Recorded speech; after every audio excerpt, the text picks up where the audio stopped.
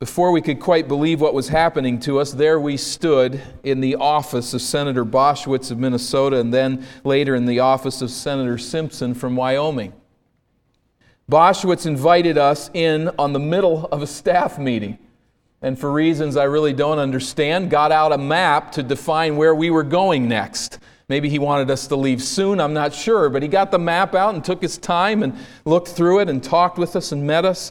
We knew about these senators. We'd heard about them, probably heard speeches that they had made, but never in our wildest dreams did we ever think that we'd be standing in their office. But a young man had access to these power brokers, and he brought us face to face with them. This young man was no more powerful than we were, but he had been invested with the unique authority to personally represent people before these legislators. And without that young man's efforts, or someone like him, we would never have met those two senators that day. For different reasons, but in a similar manner, no ancient Israelite met with God apart from the mediating work of a priest. The priesthood of Israel was not a fraternity of well-connected, spiritually superior individuals. But in His electing grace, God chose to invest Aaron and his sons with the authority to represent the Israelites before the God of Israel. This priesthood was commissioned to provide sinners with access to God. And this has been what God has been up to here in the book of Exodus. This has been very clear to us in our studies throughout. But in chapter 25, if you want to turn back there to verse 1 of chapter 25, the Lord said to Moses, "Speak to the people of Israel that they take for me a contribution. For every man whose heart moves him, you shall receive the contribution for me." And then in verse 8, "And let them make a sanctuary that I may dwell in their midst." A sanctuary that I may dwell with them. We remember then as the tabernacle is laid out in chapters 25, 26, and 27 of this spatial distance, this tall fence that separates the people of Israel from the presence of God. And then there is the tabernacle itself with its walls and that first veil, and then a second veil shielding off the Ark of the Covenant where God's presence would hover above the angel's wings. And the very central point in all of this structure is that Ark of the Covenant behind the veil in the most holy place. Chapter 25 and verse 22, God says that there I will meet with you. And from above the mercy seat, from between the two cherubim that are on the ark of the testimony, I will speak with you about all that I will give you in commandment for the people of Israel. So in the holiness of God, we see this separation of the people away from His presence, but we also see God moving to dwell among His people and to speak with them and meet with them in this tabernacle area. So God reveals His purpose in this way. And then, as we come to chapter 28 this morning through 29, He reveals the mediating work of the priesthood who will be invested with the authority to represent the people of God at the tabernacle. And in chapter 28, we consider the priests clothed for their holy service. They are clothed. They are given garments or vestments that will prepare them for this work of coming between the people and God and bridging the gap between them. We have something of a preliminary statement or summary overview in the first 5 verses of chapter 28, where we read verse 1, "Then bring near to you Aaron your brother and his sons with him from among the people of Israel to serve me as priests. Aaron and Aaron's sons, Nadab and Abihu, Eleazar and Ithamar. And you shall make holy garments for Aaron your brother for glory and for beauty. You shall speak to all the skillful whom I have filled with a spirit of skill, that they make Aaron's garments to consecrate him for my priesthood. These are the garments that they shall make: a breastpiece an ephod, a robe, a coat of checker work, a turban, and a sash. They shall make holy garments for Aaron, your brother, and his sons to serve me as priests. They shall receive gold, blue, and purple, and scarlet yarns, and fine twined linen. Who are the priests before this time? Up to this point in time, the patriarchs, the fatherly heads of the clans, were the individuals who served as the priests, bringing the people to God. There always was some sense of priesthood, but from now on, Aaron and his sons will serve as a family of mediators between the sinful Israelites and the holy God who dwells among them. As we noted in verse 2 there will be holy garments that are made for them. That is, they must dress in a manner that dignifies their service and accentuates their holy duties. The goal, you notice in verse 2 at the end, is interesting. It is for glory and beauty. For glory and for beauty. What they are doing is important, it is wonderful, and God wants them to look the part. For glory and for beauty, you will put on these vestments. Verse 3 through 5, we find here the outfitting of the priests, starting with the ephod, which is a loose, sleeveless, waist-length garment that was open at the sides. And the ephod is described here then at verse 6. And they shall make the ephod of gold, of blue, and purple, and scarlet yarns, and of fine twined linen, skillfully worked. It shall have 2 shoulder pieces attached to its 2 edges, so that it may be joined together. And the skillfully woven band on it shall be made like it, and be of one piece with it, of gold and blue and purple and scarlet yarns, and fine twined linen. You shall take 2 onyx stones, and engrave on them the names of the sons of Israel, 6 of their names on the one stone, and the names of the remaining 6 on the other stone in the order of their birth. As a jeweler engraves signets, so shall you engrave the 2 stones with the names of the sons of Israel. You shall enclose them in settings of gold filigree, filigree being the gold that holds up the gem, kind of a decorative, ornate work of a metal. In verse 12, you shall set the 2 stones on the shoulder pieces of the ephod as stones of remembrance for the sons of Israel. And Aaron shall bear their names before the Lord on his 2 shoulders of remembrance. You shall make settings of gold filigree and 2 chains of pure gold twisted like cords, and you shall attach the corded chains to the settings.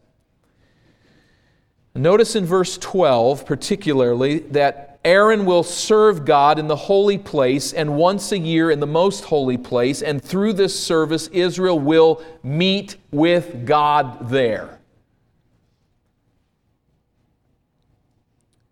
In verse 15 we have another piece.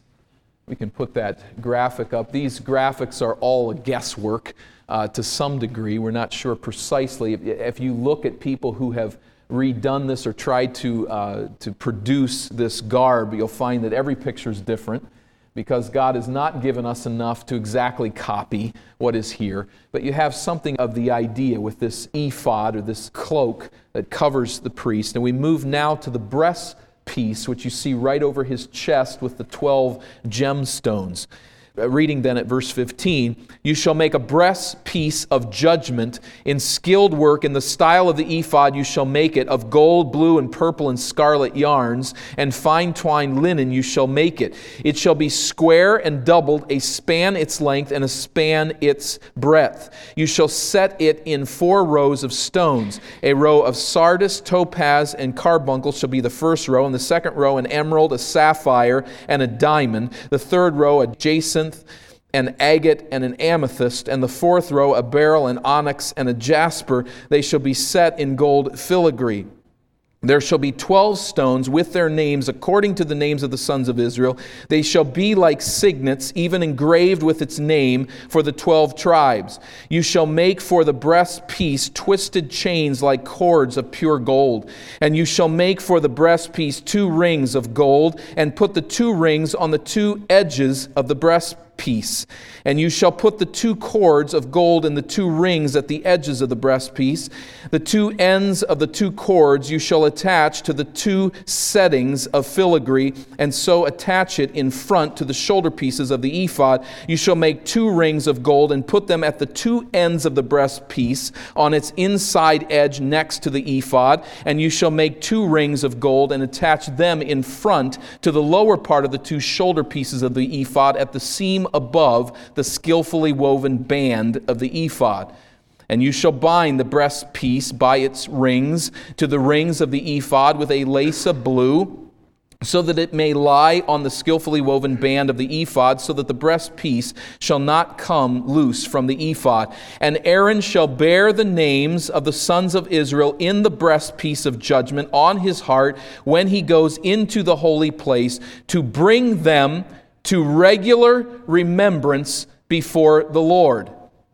And in the breastpiece of judgment you shall put the Urim and the Thummim, and they shall be on Aaron's heart when he goes in before the Lord. And Aaron shall bear the judgment of the people of Israel on his heart before the Lord regularly. This 9 by 9 inch square was folded in half upward, creating a pouch. We could look at let's look at the gems that we have queued up here, but the gems on the breastpiece. There is some guesswork as to what these actual Hebrew words mean, but obviously very glorious gems and great wealth that went into this. Again, believing that these things came from Egypt as the Israelites were delivered from Egypt, and these stones then put in the breastpiece that was over Aaron's chest. If we could go back then to the picture right there, we see here with this breastpiece that it is folded in half, creating a pouch. It's not visual, very visual here, but there was a pouch created by folding this cloth with the open end upward and the folded end downward. There was a pouch that was created in this breastpiece. And it has these gems on it representing the people of God. We see that emphasis clearly here in verses 29 and 30, to bring them to regular remembrance before the Lord. And then the end of verse 30, and Aaron shall bear the judgment of the people of Israel on his heart before the Lord regularly. Now we have in this description, there are rings at the bottom of this breastpiece. There are rings at the top attaching it to the other pieces of the other garments. But again, the point here, in some unique way, with these 2 stones on the shoulders and these 12 stones with engraved names of the Israelites on the chest, there is a representation of the people to God. They are borne on his chest before the Lord. This is a key emphasis throughout this section. And this emphasis continues in verse 30, where we see at the end that Aaron shall bear the judgment of the people of Israel on his heart. And the reference here to the Urim and the Thummim. The 12 stones engraved with the 12 names is clear. What the Urim and the Thummim is not clear at all.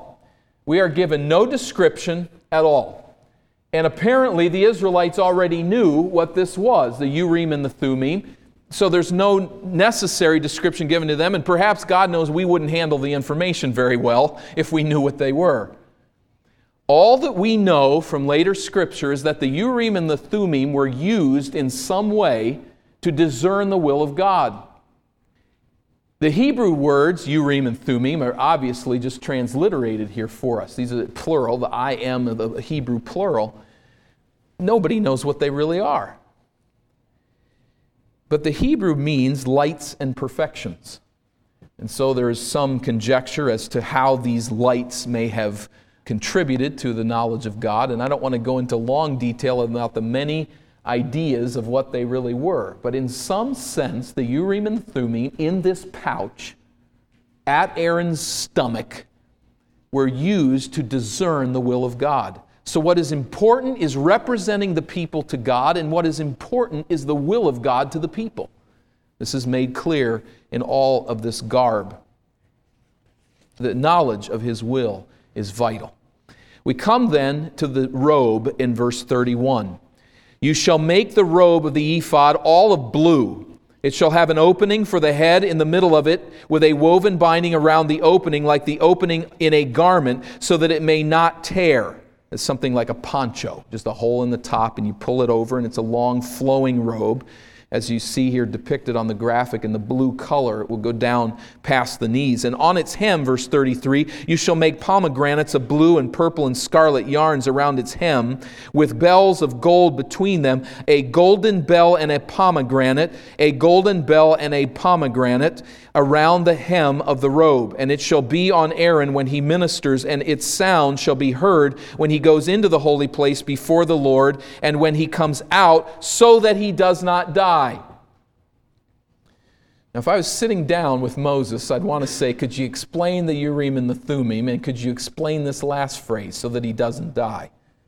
How do these gold bells keep him from dying? Now, many people have just kind of skirted around the statement here and said, well, it's so people would know where he is and they'll understand where he's ministering. But it seems to be that the connection is made that the gold bells keep him alive.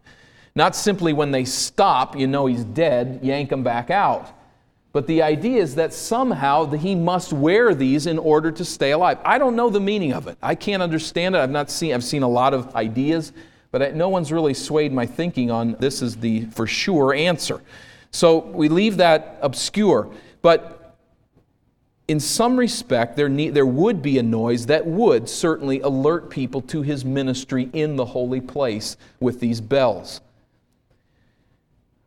With all of this is a head plate described in verse 36. You shall make a plate of pure gold and engrave on it like the engraving of a signet, holy to the Lord. And you shall fasten it on the turban by a cord of blue. It shall be on the front of the turban. It shall be on Aaron's forehead, and Aaron shall bear any guilt from the holy things that the people of Israel consecrate as their holy gifts. It shall regularly be on his forehead, that they may be accepted before the Lord. We see this theme in popular culture sometimes, don't we? I think, isn't there somewhere I've seen a commercial with the guy that's got like a car on his head, right? Have you seen that? There's some message that's on someone's forehead that's saying something that they don't realize is there. Well, here, everybody realized it. It's made permanent, this golden band right across his forehead that says, Kadosh, holy, Lamed, to Yahweh, to the Lord, holy to God. That is, this individual has been chosen by God for this distinct ministry of bringing people to the Lord. There was going to be no question to whom he belonged. In verse 39, we have further instructions. You shall weave the coat in checker work of fine linen, and you shall make a turban of fine linen, and you shall make a sash embroidered with needlework. So a coat, a long white linen outer coat that would be worn just by Aaron, a turban, a cloth head wrapping. You'll notice again in the two pictures the turban's very different. That's because we don't exactly know what it looked like. The sash or a belt to pull the robes to the body, allowing for work to be done. And then we have the priestly garb for ordinary priests given in verse 40. And Aaron's sons you shall make coats and sashes and caps, and you shall make them for glory and beauty. And you shall put them on Aaron your brother and on his sons with him, and shall anoint them and ordain them and consecrate them, that they may serve me as priests. You shall make for them linen undergarments to cover their naked flesh. They shall reach from the hips to the thighs, and they shall be on Aaron and on his sons when they go into the tent of meeting, or when they come near the altar to minister in the holy place, lest they bear guilt and die. This shall be a statute forever for them and for his offspring after him. If you remember last week, we had that altar with the ramp coming up to it. As these priests would come up on that ramp with these loose flowing robes, there would be a capacity for someone to see up their leg and further perhaps. And so their caution is made here of this undergarment as they would go up this ramp and as they would be standing above it. for decency. Now, this may seem very obvious to us. You don't let someone look up your dress. That seems real clear. That wasn't clear in this day. Letting someone look up your dress was a very small point. Many of the priests in the other religions ministered with nothing on. And in the fertility cults in particular, there was much nakedness and much sexual activity that took place at these places of sacred worship. You remember the sons of Eli, and you remember one of their sins was having sex with women right here at the tabernacle. Why is that? It is because of their depravity, certainly, but it is also because they were simply doing what the world around them did. And so this caution, this decency, this covering of the flesh was very unique for the Israelites. And there was to be honor shown to God in their dress. The dress of the priests, as we come to the close of this chapter, before we move into the next, let's just stop for a moment and say that the dress of the priests set them apart as holy unto the Lord. Is there anybody that couldn't see that? That is very clear, isn't it? They are set aside with this very expensive garb, in places even gold wound into the fabric, and with these gemstones on them. They are set apart as holy to God in their service as priests. Some take from this an application for our day and say that those who minister the Word of God or minister the sacrament to the church should be like dressed in vestments. And so in many churches today there will be people wearing robes and perhaps even caps of some sort as they mimic this Old Testament provision. We find this among the Roman Catholics, the Orthodox churches, and even many Protestant faiths, where individuals will wear some type of vestment or some type of robe to distinguish those who minister in that unique way. Why do Baptists not do this? I don't know all of the reasons and haven't read a whole lot on it. I figure part of it is just because they usually don't have as much money. I'm not sure if that's it or not, but I think it really goes back to the history of Baptist churches. And when I speak of Baptist churches, I speak really of all free churches of whatever sort of evangelical stripe. There's not an orientation toward wearing vestments, and a lot of that just goes back to the history. Baptist, Methodists of old in our country, particularly these two, gained people and won people to Christ by going out into the hinterland, into the frontier. And out on the frontier, you really weren't worried about such things, and bringing something along like that might cause some difficulties, and so there just wasn't an orientation that way. But obviously there's a bigger issue, isn't there? That is, this man who stands before you today is not a distinctive priest between you and God. I don't stand here in robes. Now, I'm not saying that to wear a robe is evil. I'm not going to throw rocks at those who want to wear robes. I think anything you wear that's decent, you can wear. But we perhaps have shied away from wearing vestments, particularly because there's no priesthood here that's unique. I don't represent you to God in a unique way. There is one who does that, and there is one mediator between God and man, and that is the Lord Jesus Christ. Where the theology borrows from the concept that there is an ongoing priesthood, there you will always find vestments. But there is no such ongoing priesthood in this day among men, among people. And so we do not wear such robes, perhaps for that reason. Again, not saying that it would be evil to do so. But as we finish here in these verses 40 through 43, I want us also to recognize one other thing. Did you see how often there is a reference here to the materials that are used in the priest's garb? This blue and purple and scarlet linen. Remembering back to last week, what bells does that ring? Remember, the inner sanctum that covers the Ark of the Covenant and the presence of God is wrapped in the highest quality materials. And as you move out from there, the quality of the materials begins to decrease. We move from all gold in the inner sanctum to bases of silver on the outside of the tabernacle, to bases of bronze on the fence. And at the entrance to the tabernacle, we have the bronze altar. So we're moving away to less precious metals as we move from the inner sanctum, and we move to less precious materials as we move away from that inner sanctum as well. Where will this high priest minister? He will minister in the inner sanctum. And so he, if I can use this phrase, is wrapped in the same material as the inner sanctum is wrapped in.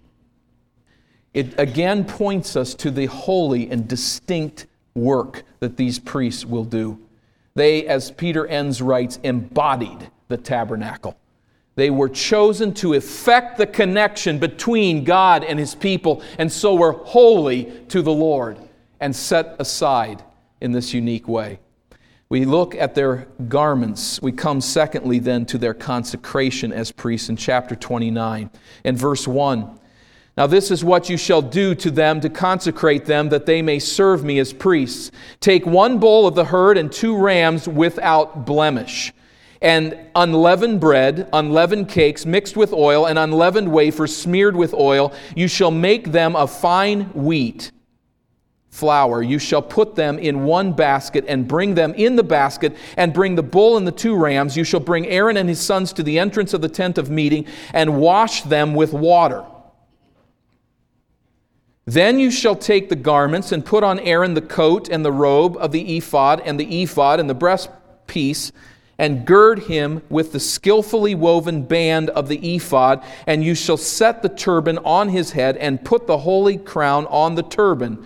You shall take the anointing oil and pour it on his head and anoint him. Then you shall bring his sons and put coats on them, and you shall gird Aaron and his sons with sashes and bind caps on them, and the priesthood shall be theirs by a statute forever. Thus you shall ordain Aaron and his sons. Now, preparations for consecration to service are spelled out here. The actual consecration will not take place till chapter 40. But we have 3 animal sacrifices that are readied here. And as verse 4 indicates, the priests are given this ritual bath symbolizing the removal of uncleanness resulting from humanness and resulting from sin, specifically. Verses 5 through 9, the priests put on proper vestments, and in verse 7, note there that there is an anointing of them. On his head you will anoint him. In verse 10, the bull is sacrificed as a sin offering. Verse 10, then you shall bring the bull before the tent of meeting. Aaron and his sons shall lay their hands on the head of the bull. Then you shall kill the bull before the Lord at the entrance of the tent of meeting. And you shall take part of the blood of the bull and put it on the horns of the altar with your finger, and the rest of the blood you shall pour out at the base of the altar. And you shall take all the fat that covers the entrails, and the long lobe of the liver, and the 2 kidneys with the fat that is on them, and burn them on the altar. The flesh of the bull and its skin and its dung you shall burn with fire outside the camp. It is a sin offering. It's vital here to note that the hands of the priest go on the head of this bull. There is an identification here with the bull as symbolic transference of sin from the sinner to the sacrifice. And the altar itself is consecrated with blood. It's opened for business with the same bloody business. Animals start dying, and the blood begins to be shed and spilled. There is fat that is burned as well, which helps the fire continue to burn and adds to the pleasing smell as it ascends to God. There is then a first ram that is sacrificed as a burnt offering. So we have a sin offering. The sin of the priests is dealt with. And now a burnt offering, noting their devotion and dedication and consecration to God. Verse 15, then you shall take 1 of the rams, and Aaron and his son shall lay his hands on the head of the ram, and you shall kill the ram, and shall take its blood and throw it against the sides of the altar. Then you shall cut the ram into pieces and wash its entrails and its legs, and put them with its pieces and its head, and burn the whole ram on the altar. It is a burnt offering to the Lord. It is a pleasing aroma of a food offering to the Lord. Note again, the hands of the priests are placed on the head of the sacrifice. The entire animal is consumed in the flame as a symbol of complete devotion to God. And then a second ram is offered with unleavened bread. Notice this is a different sacrifice. You shall take the other ram, verse 19, and Aaron and his sons shall lay their hands on the head of the ram. Once again, identifying with this victim. And you shall, verse 20, kill the ram and take part of its blood and put it on the tip of the right ear of Aaron and on the tips of the right ears of his sons and on the thumbs of his right hands and on the great toes of their right feet, and throw the rest of the blood against the sides of the altar. Then you shall take part of the blood that is on the altar and of the anointing oil and sprinkle it on Aaron and his garments and on his sons' garments with him. He and his garments shall be holy, and his sons' garments with him.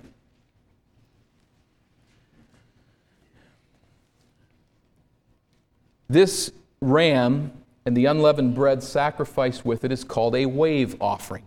We're moving logically here from a sin offering to cover sin to a burnt offering of consecration, and now thirdly to a fellowship offering or a wave offering. The waving here, it's difficult always to know, but apparently is not from side to side, but is more a waving of the sacrifice toward the altar and then taking it back, with the idea that this is being offered to God on the altar, but is being received back as food, as fellowship meal. So with the bread and the portions that are assigned to the priests, there is here a communing in the presence of God. This act symbolizes this communion that is being provided through the tabernacle service. Do you remember what happened with Moses and those that went with him up the mountain, Mount Sinai? At the end of that account, what did we read? We read that they ate with God and He didn't kill them. They ate in His presence. Here now is a permanent ritual meal of eating in the presence of God and living to tell about it. By taking the offering and dedicating it to the altar, sacrificing it there, but taking it back, God gives to His people a way of communing with the priest in the presence of God in this fellowship meal, which is described further at verse 22.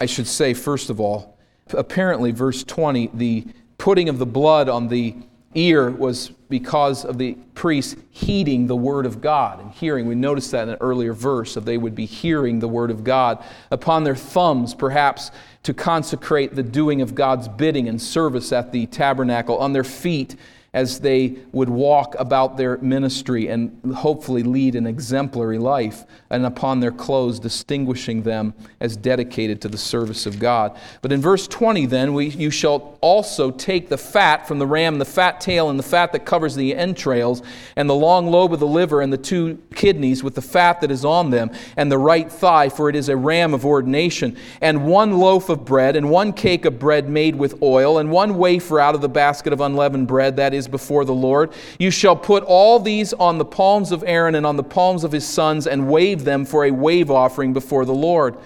Then you shall take them from their hands and burn them on the altar on top of the burnt offering as a pleasing aroma before the Lord. It is a food offering to the Lord. Let me read verse 26. You shall take the breast of the ram of Aaron's ordination and wave it for a wave offering before the Lord, and it shall be your portion. And you shall consecrate the breast and the wave offering that is waved, and the thigh of the priest's portion that is contributed with the ram of ordination from what was Aaron's and his sons. It shall be for Aaron and his sons as a perpetual due from the people of Israel, for it is a contribution. It shall be a contribution from the people of Israel, from their peace offerings, their contribution to the Lord.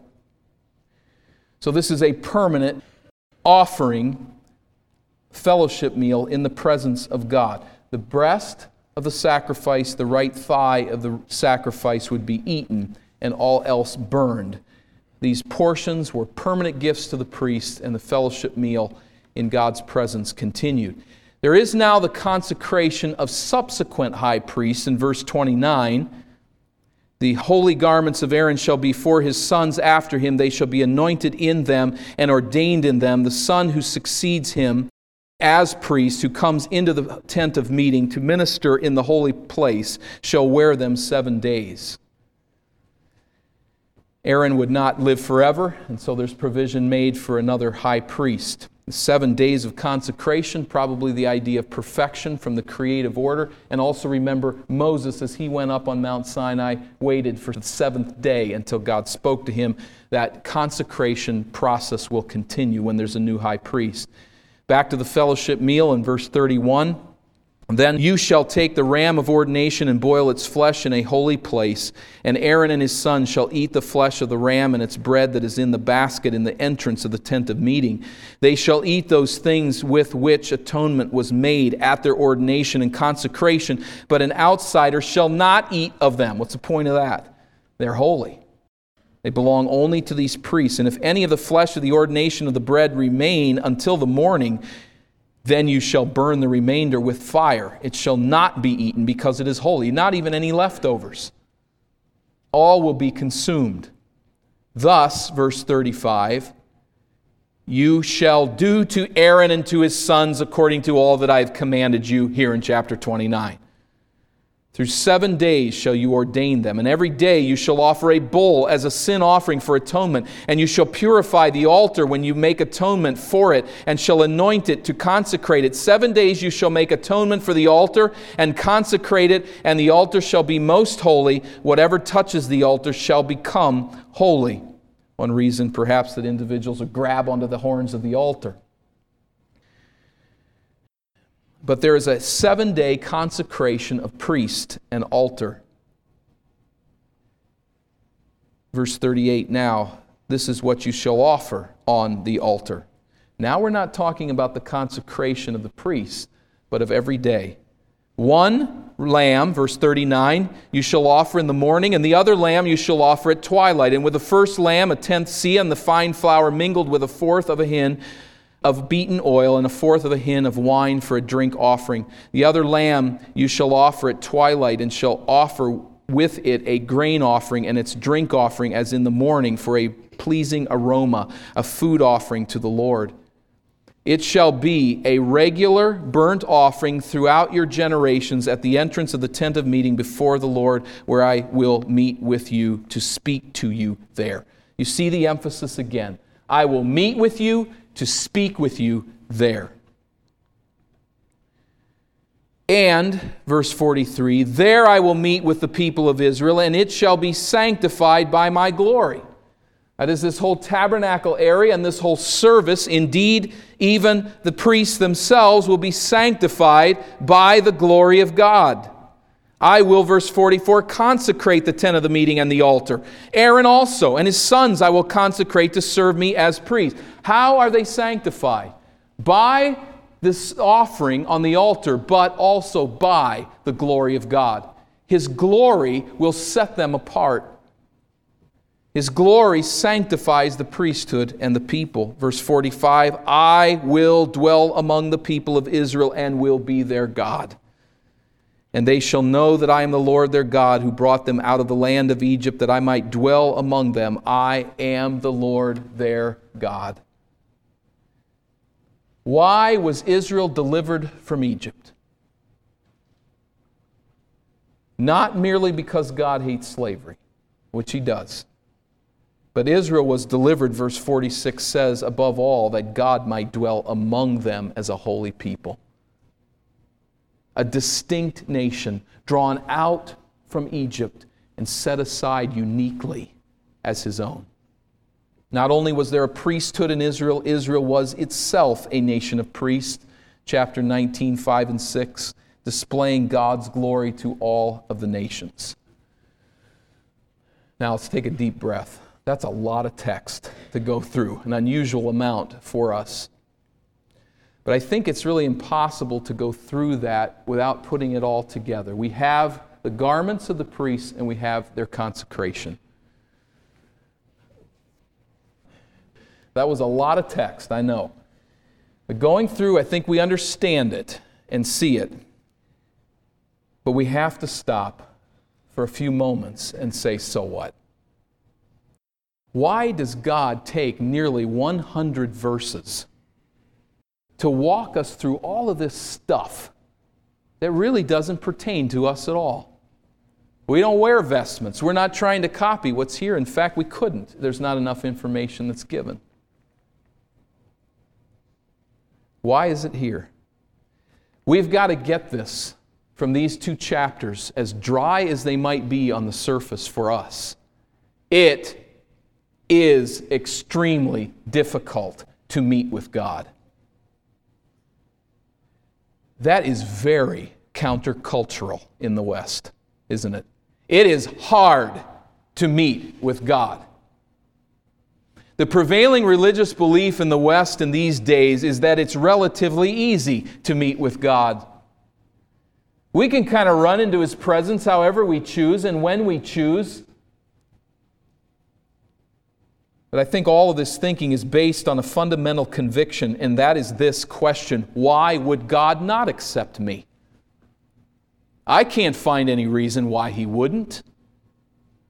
And so the thought is then that meeting with God is a simple thing. If I want to meet with God, He will surely want to meet with me. And behind all of that is this thought that there is an inherent goodness in us, that we deserve to be in the presence of God. And of course He will welcome us into His presence. But really what I think this is not the God of Scripture as much as it is the idolatry of the West. And that is that this is that idolatry. God is easy access. No, He's not. Western Christians are adversely influenced by this philosophy at every turn. God's an easy access God. We need a dose of biblical reality. And I realize it's not texts like this that fill churches up. It's not a very interesting text on its face, and it's a lot of stuff. But God puts these words in His Scriptures for a reason. And one of those reasons is that we would stop and slow down and consider every clasp and every base and every pole and every material and every piece of furniture and all of the spatial issue. And you know what He's going to do? He's going to go right back through it all again for another 5 chapters later, so that we would slow down and say it is not easy access to God. God is highly restricted. And meeting with Him is a difficult problem. The problem as the Bible continues to reveal it, and as God is tangibly revealing it here, physically revealing it here to the Israelites, the problem is sin. The problem is not that God loves isolation, but the problem is that we are sinful. As Romans 3 and verse 10 says, we fall short, hear it, we fall short of the glory of God. The chasm between our sin and a holy God is a major problem. That we learn here as it's developed in Scripture. But secondly, God yearns to dwell among His people. He is not an easy access God, yet He yearns to dwell among His people. Chapter 25 and verse 8. That I may dwell in their midst. Chapter 25 and verse 22, there I will meet with you, and I will speak with you. 25-22. Chapter 29 and verse 42, as we ended out this section, end of verse 42, I will meet with you there. And verse 43, there I will meet with the people of Israel. Verse 45, I will dwell among the people of Israel. This is why I brought them out of Egypt. Verse 46, that I might dwell among them. I am the Lord their God. The problem is not that God is antisocial. The problem is that He is holy, and we are not. And so by nature we need someone to bridge the gap between the holy God and His people. And we learn then, thirdly, that the priesthood of Israel formed a temporary bridge between God and man. Now, this is not brought out here very specifically, but the whole thing is laid out here for us and developed in Scripture. The priesthood of Israel is a temporary bridge. It is God's will. We read that earlier in Scripture. This is God's will that this whole situation be set up as it is. However, there is the inherent weakness of sin in the system. The priests are sinners. And so there must be this great effort given to consecration, to the purification through these animal sacrifices on the bronze altar.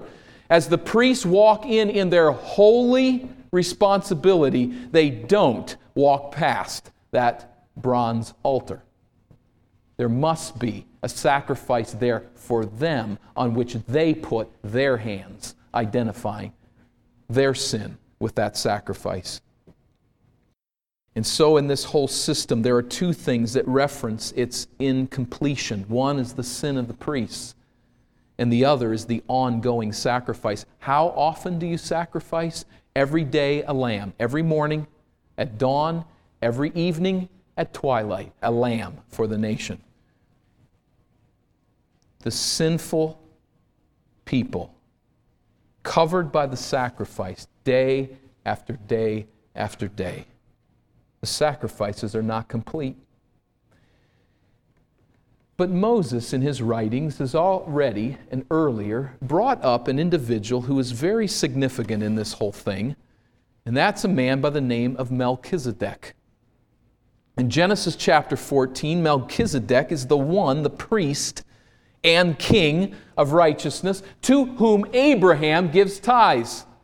Now, in a Semitic way of thinking, who's more important, Abraham or his son Levi?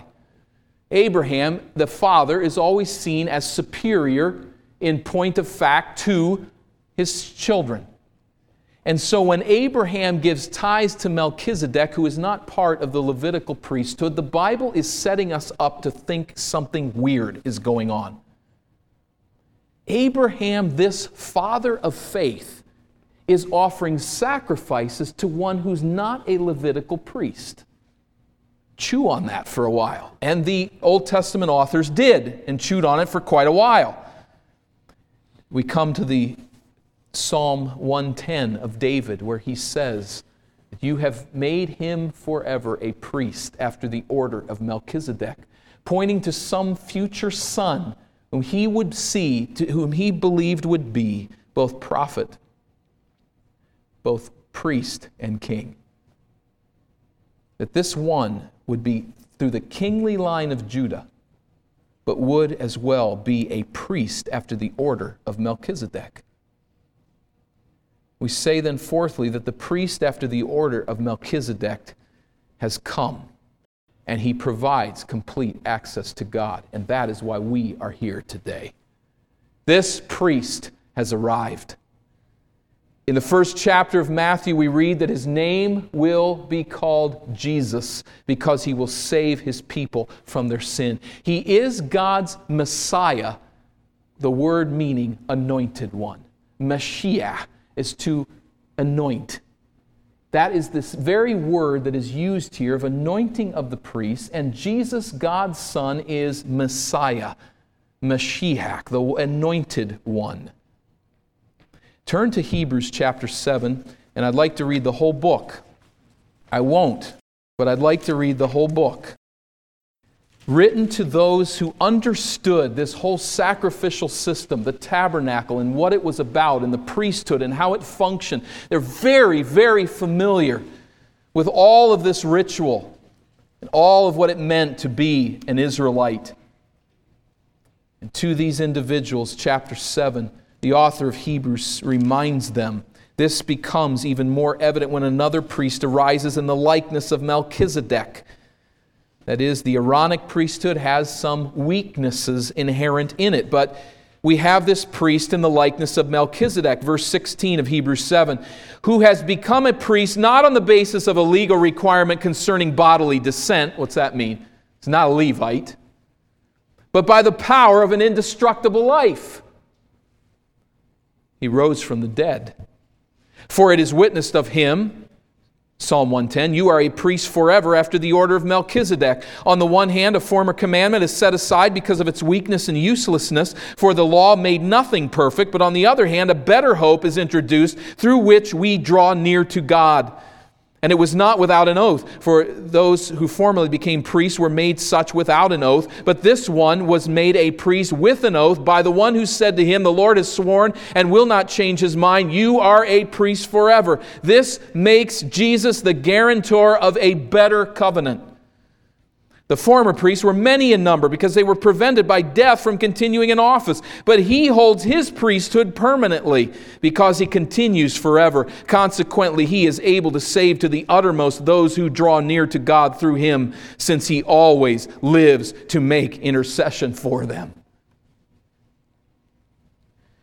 And I think going through chapters 28 and 29 painstakingly brings to our attention the wonder of this statement.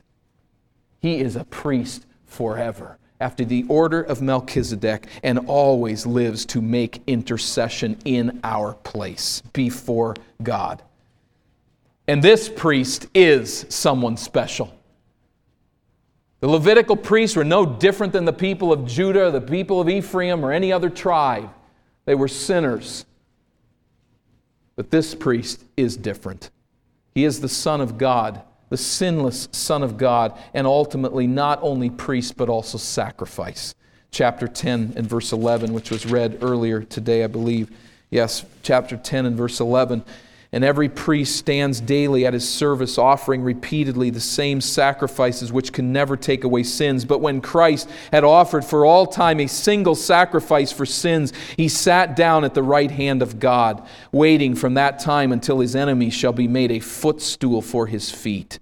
For by a single offering he has perfected for all time those who are being sanctified. The young man in D.C. to which I referred earlier was granted access, but I would assume today no longer has that access, very possibly. But imagine the son of a senator who could grant access at any time, anywhere that he saw fit. This is the priest that we have. He's the priest who is the Son that takes us to his Father. And he does so on the force of this final sacrifice for sin. God is just as holy today as he ever was. It is still extremely hard to come into the presence of God in one respect. In this respect, it took the death of Jesus Christ to pave the way in. It's the sacrifice of the Son that permits us to come into the presence of the Father. There is now one mediator between God and man, the man, Christ Jesus.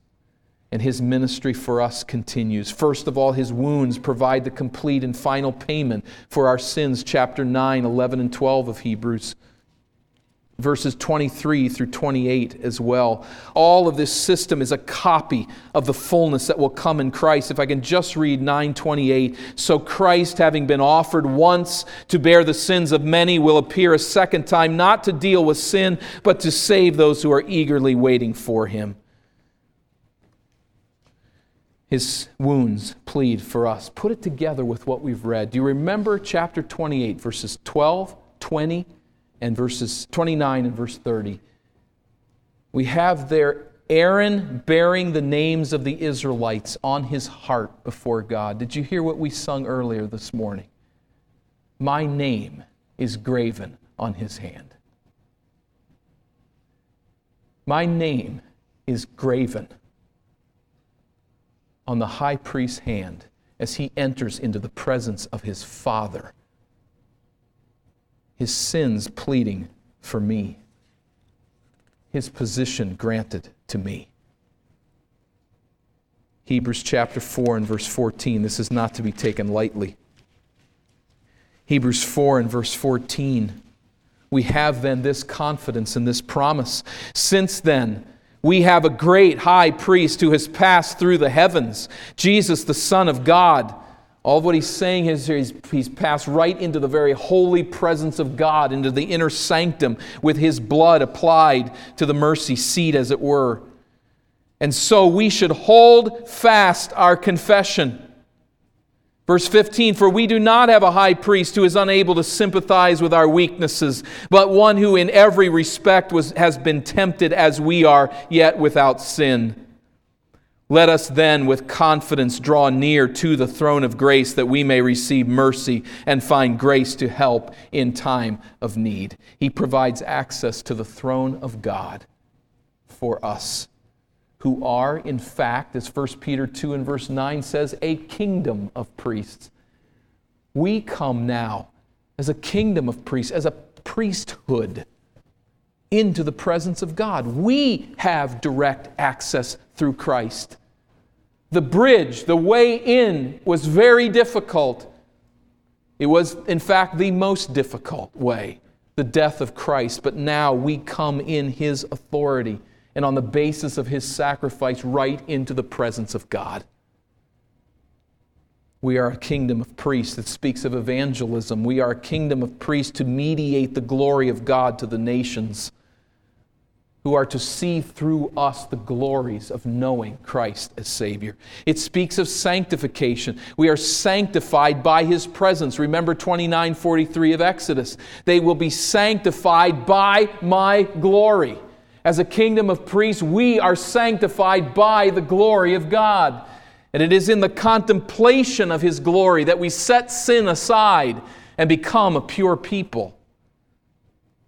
You remember what was said of the disciples?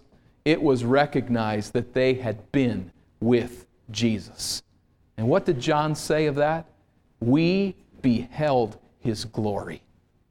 To behold the glory of Christ, to be with Christ, is sanctifying. Just like the priests of the Old Testament were sanctified by the glory of God at the tabernacle, so we are sanctified. We are made righteous. We are purified by sitting in the presence of the glorious God. And sadly, how often in our sin do we look for reasons not to sit in His glorious presence? But as we do, the light shines on our face and it reflects off. And it speaks not only of evangelism and sanctification, but of service. We, as a kingdom of priests, have had our thumbs and our toes washed in the blood of Christ, and our ears to serve His cause and His purposes while He gives us life. And it finally speaks of edification. In chapter 10 of Hebrews, it ends here in what might seem a twist to us. But at verse 19 of chapter 10, therefore, brothers, since we have confidence to enter the holy place by the blood of Jesus, by the new and living way that He opened up for us through the curtain, that is, through His flesh, 10:21, and since we have a great high priest over the house of God, let us draw near with a true heart in full assurance of faith, with our hearts sprinkled clean from an evil conscience and our bodies washed with pure water. Let us hold fast the confession of our hope without wavering, for He who promised is faithful. Now, all of that makes perfect sense. In the presence of God, we are purified. Let us live as a kingdom of priests before Him. But notice the implication, verse 24, and let us consider how to stir one another up to love and good works. What in the world has that got to do with anything? We're being purified in the presence of the glorious God, and now He jumps over to church life. Well, obviously, they're very intricately connected. For when we are sanctified by the glory of God, our life edifies others. Where there is unedifying speech and action, the reason is not because somebody else is a sinner and got in my way. The reason for unedifying action and word is we aren't sitting in the presence of God. Or as we do, we gain a love for His people as He has demonstrated a love for His people. And we begin to shine differently. We have a great high priest over the house of God, and the natural consequence is that we would respond by stirring one another up, stirring one another to love and good works. not neglecting to meet together, as is the habit of some, but encouraging one another all the more as you see the day drawing near. We are a kingdom of priests coupled together to edify one another to the glory of Christ.